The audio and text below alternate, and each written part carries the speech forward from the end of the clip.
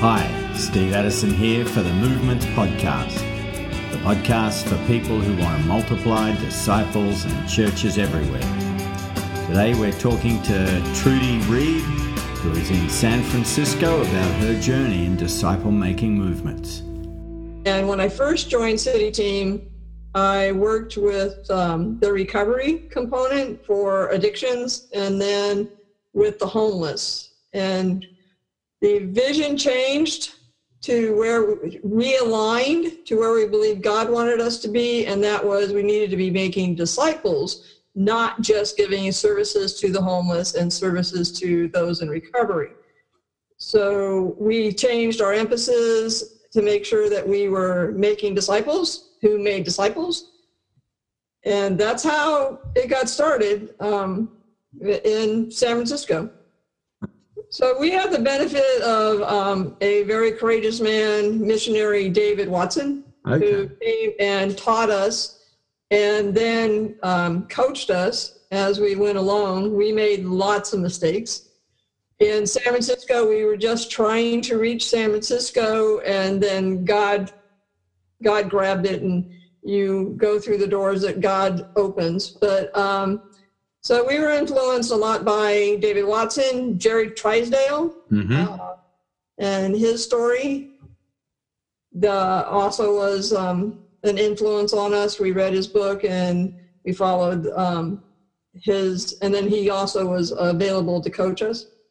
It was a real struggle at the beginning. We had the mental understanding of making disciples, but it's not a process that you read a book and then you go out and do. It takes a while to get out of the traditional evangelism style and teaching style that we had before. The process that we use is one of discovery and allowing people to discover, and that means our opinions stay out of it, our doctrine stays out of it. So when I was doing training, that was always an obstacle at the beginning. And it took people time, myself as well, to get out of the teaching mode. I'm a part-time pastor, so it was one tradition I thought conflicting with another. I don't believe that to be true anymore. I don't think it's conflict. And so we had starts and finishes. But in San Francisco, we were reaching out to the homeless by giving food boxes, serving meals. So everything we did, we started being intentional to build relationships and to focus on the relationship, to do what I call God drops, to see if somebody was spiritually interested. And so we started doing that in all of our ministries, or trying to do that in all of our ministries. In all of our social ministries. It definitely got incorporated in the recovery. We became a discipleship, AA focused in recovery, so that they were being discipled and encouraged to disciple themselves.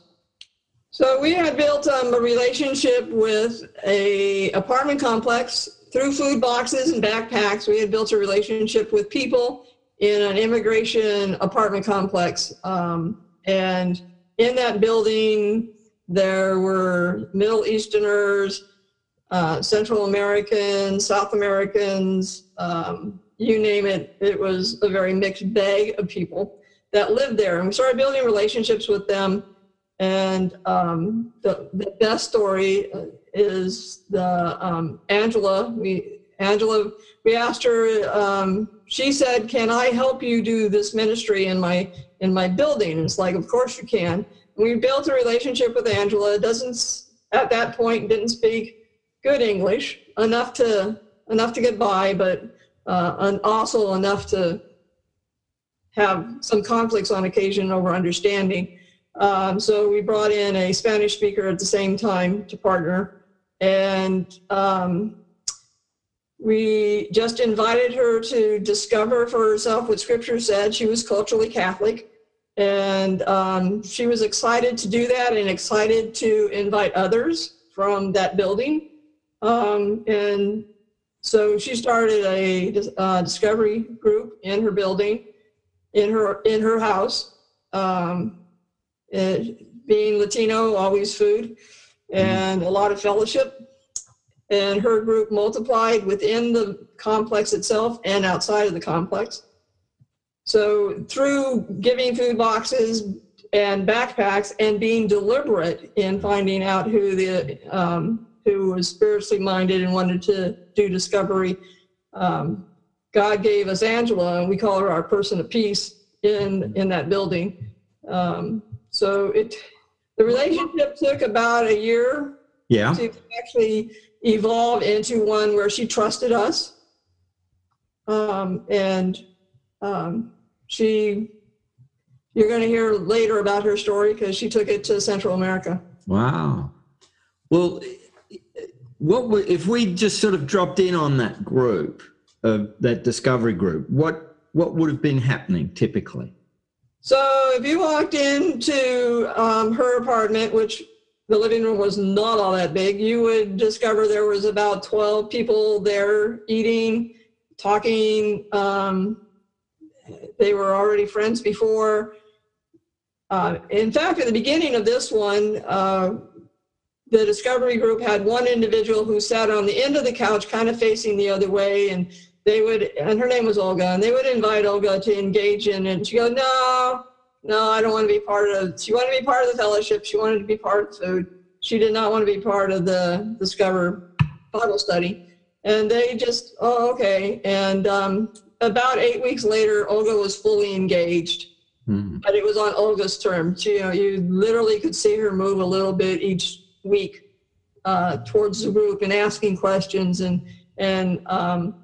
being involved. But you would see a lot of laughing. You would hear people say, and I heard people say, I love the idea of being able to do what God's word tells me to, which was something that their background didn't give them before. So they were thrilled to death to discover. Sometimes the discovery was small, and sometimes the discovery was huge. But all of it was life-changing because it was what God would have them to do. And you weren't leading this group. I never led this group. I still to this day am a coach and a mentor to Angela.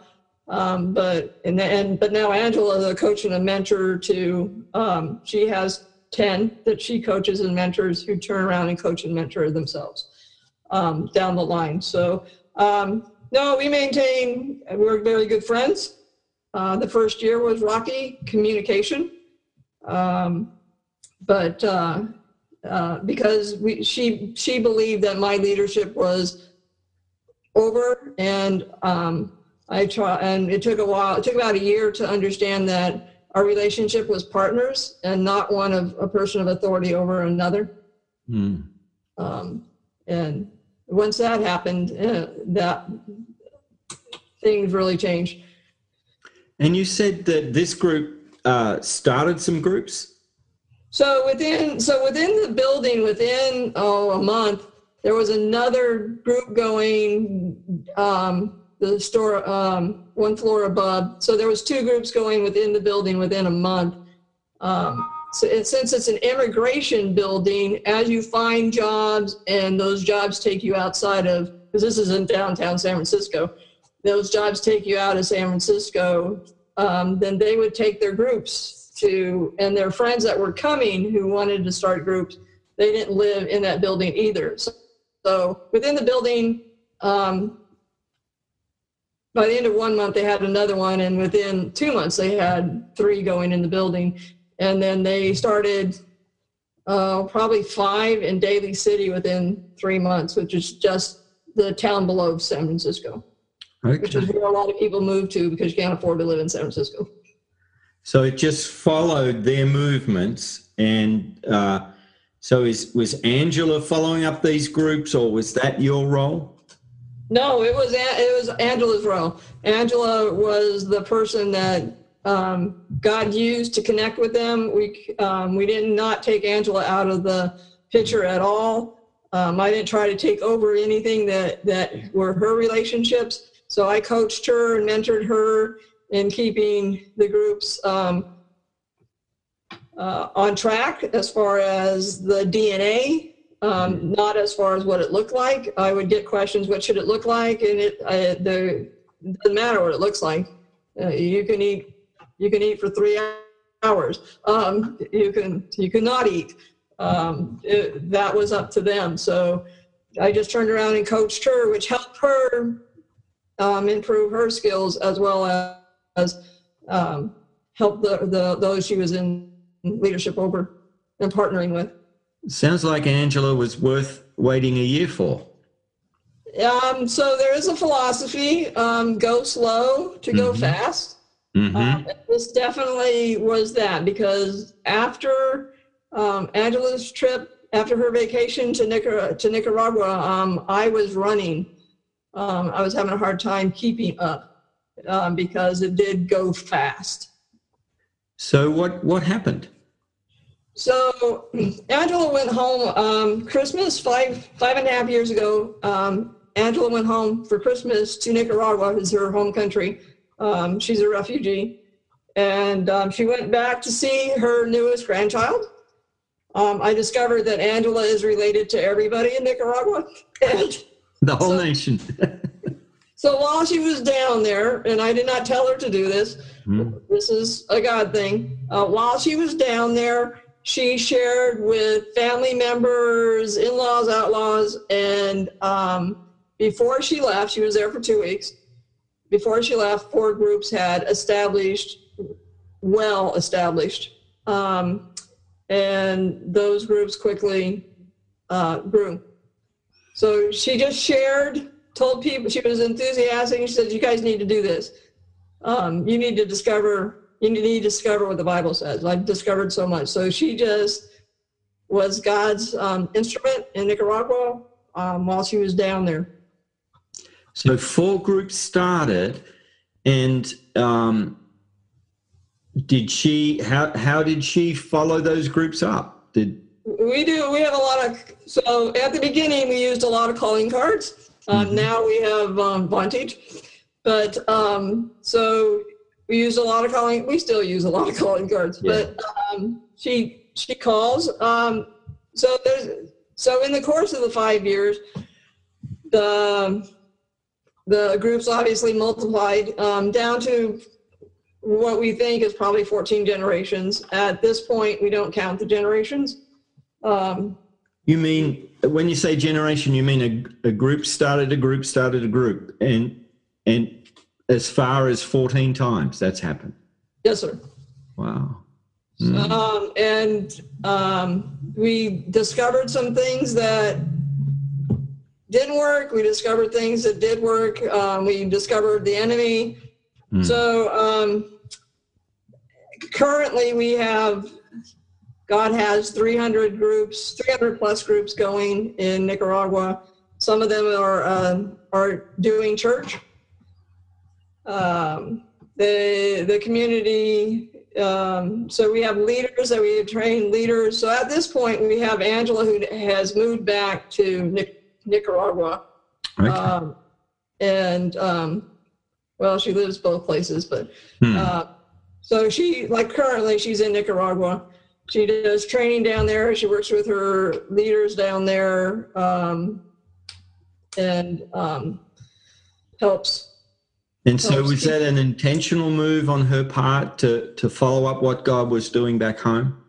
So we discovered that we really needed somebody on the ground there.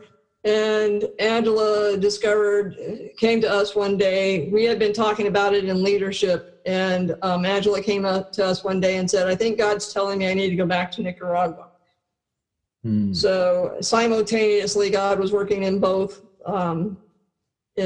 us and her to, it was just getting very difficult to coach, mentor, and do training. I was going down 4 times a year.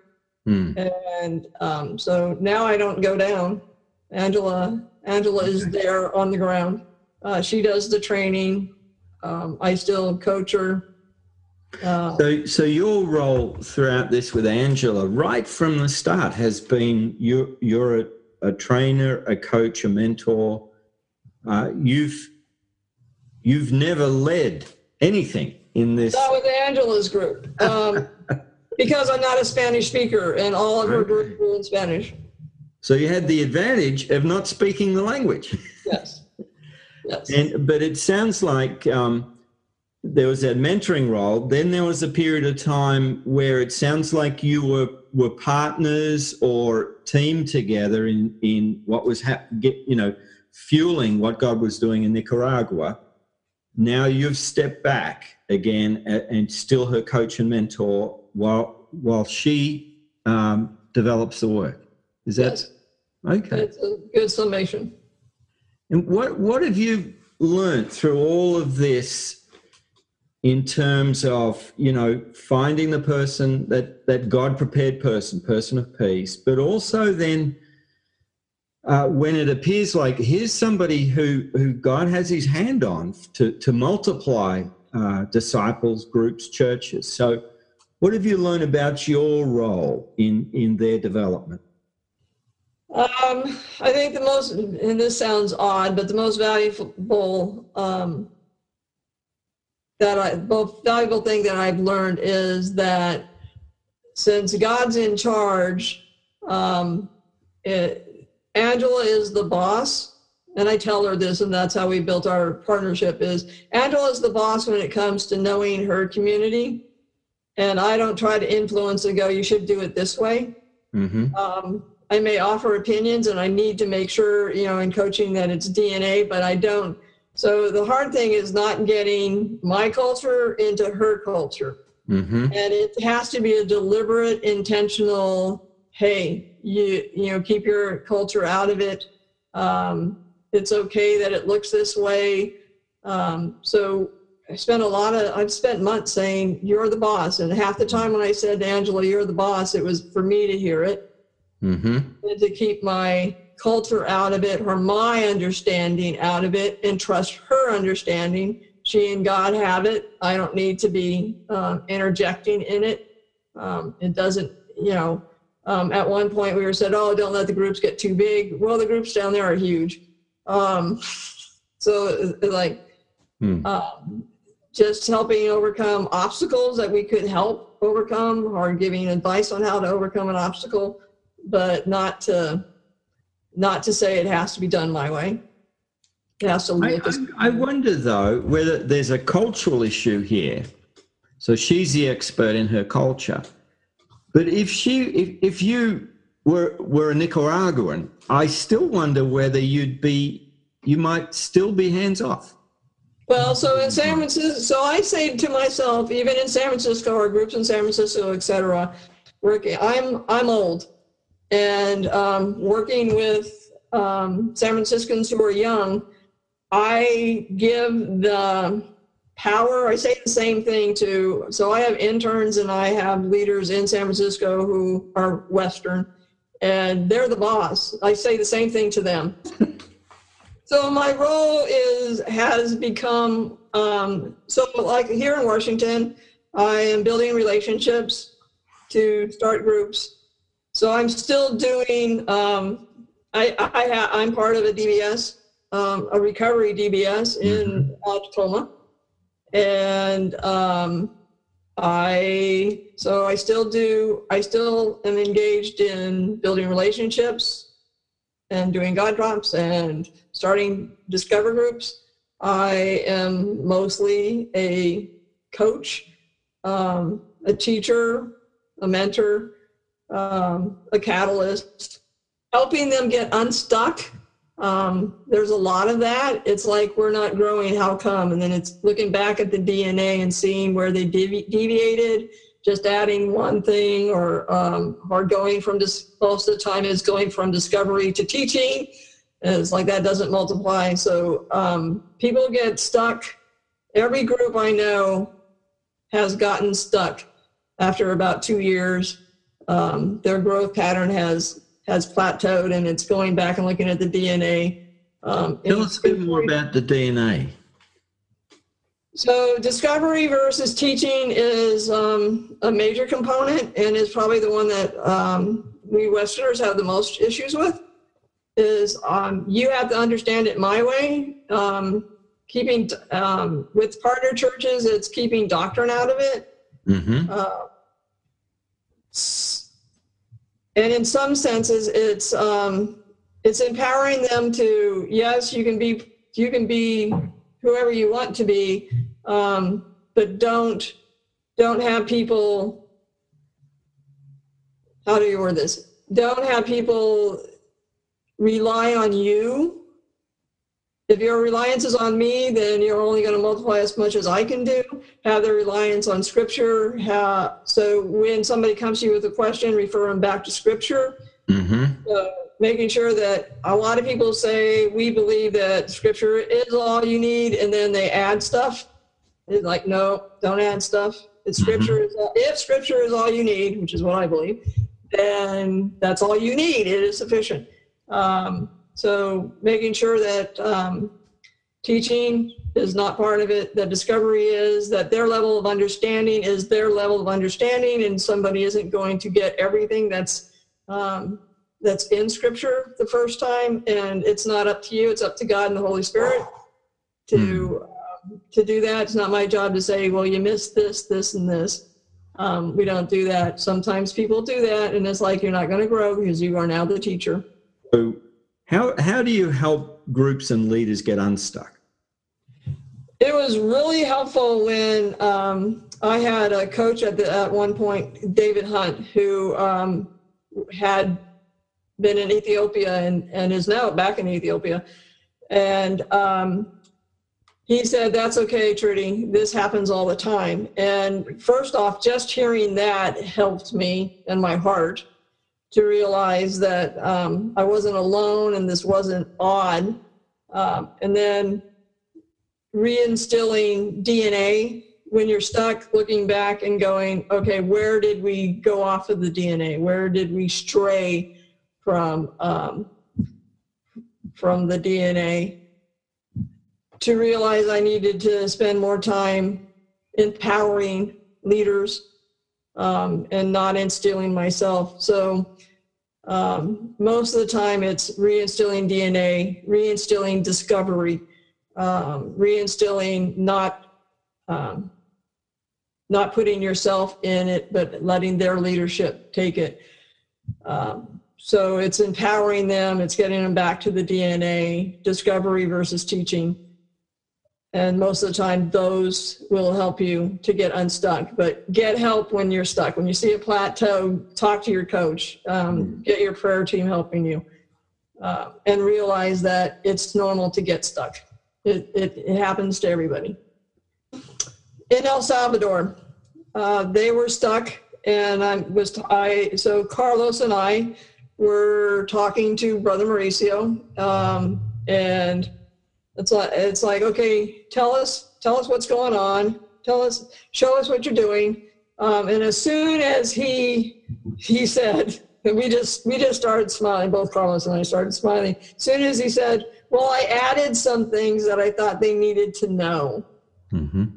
And Brother Mauricio is a pastor, and he is a God-fearing man, and he didn't realize that by adding that he was teaching and no longer doing discovery. And it was no longer reproducible. And so they were all relying on him doing. So as soon as we started talking about the DNA again, about discovery, is this part of discovery? Can they discover this? Are you teaching this? Well, I'm teaching this. And as soon as his mouth says, I'm teaching this, he just smiled and said, I got it. Because he knew the DNA, he just had forgotten the DNA. He didn't hear, before he hadn't heard himself say, I'm teaching, and not the Scripture. So that's a DNA issue. And so empowerment is about believing in them, giving them, helping them understand they are the leader, they're responsible, but it's not, you're not divesting any form of appropriate control, because the DNA is, this is how we're going to get the job done. And you're bringing them back to sort of first principles. Correct. And there is no, yes, and it's like, there is no control issue other than it's God who does the convicting, It's the Scripture who does the teaching, and we don't try to do God's job for them. So, and anybody and everybody can learn through, can discover what God has for them. I have a favorite story. A Costa Rican 8-year-old did the first Bible Discover series, and they asked her what she would do differently from the Scripture, and she said, "I'm not going to kick the cat." And the adults in the group just couldn't resist, and they asked, "How come?" And she said, "Well, God told us to take care of them, and I shouldn't kick the cat anymore."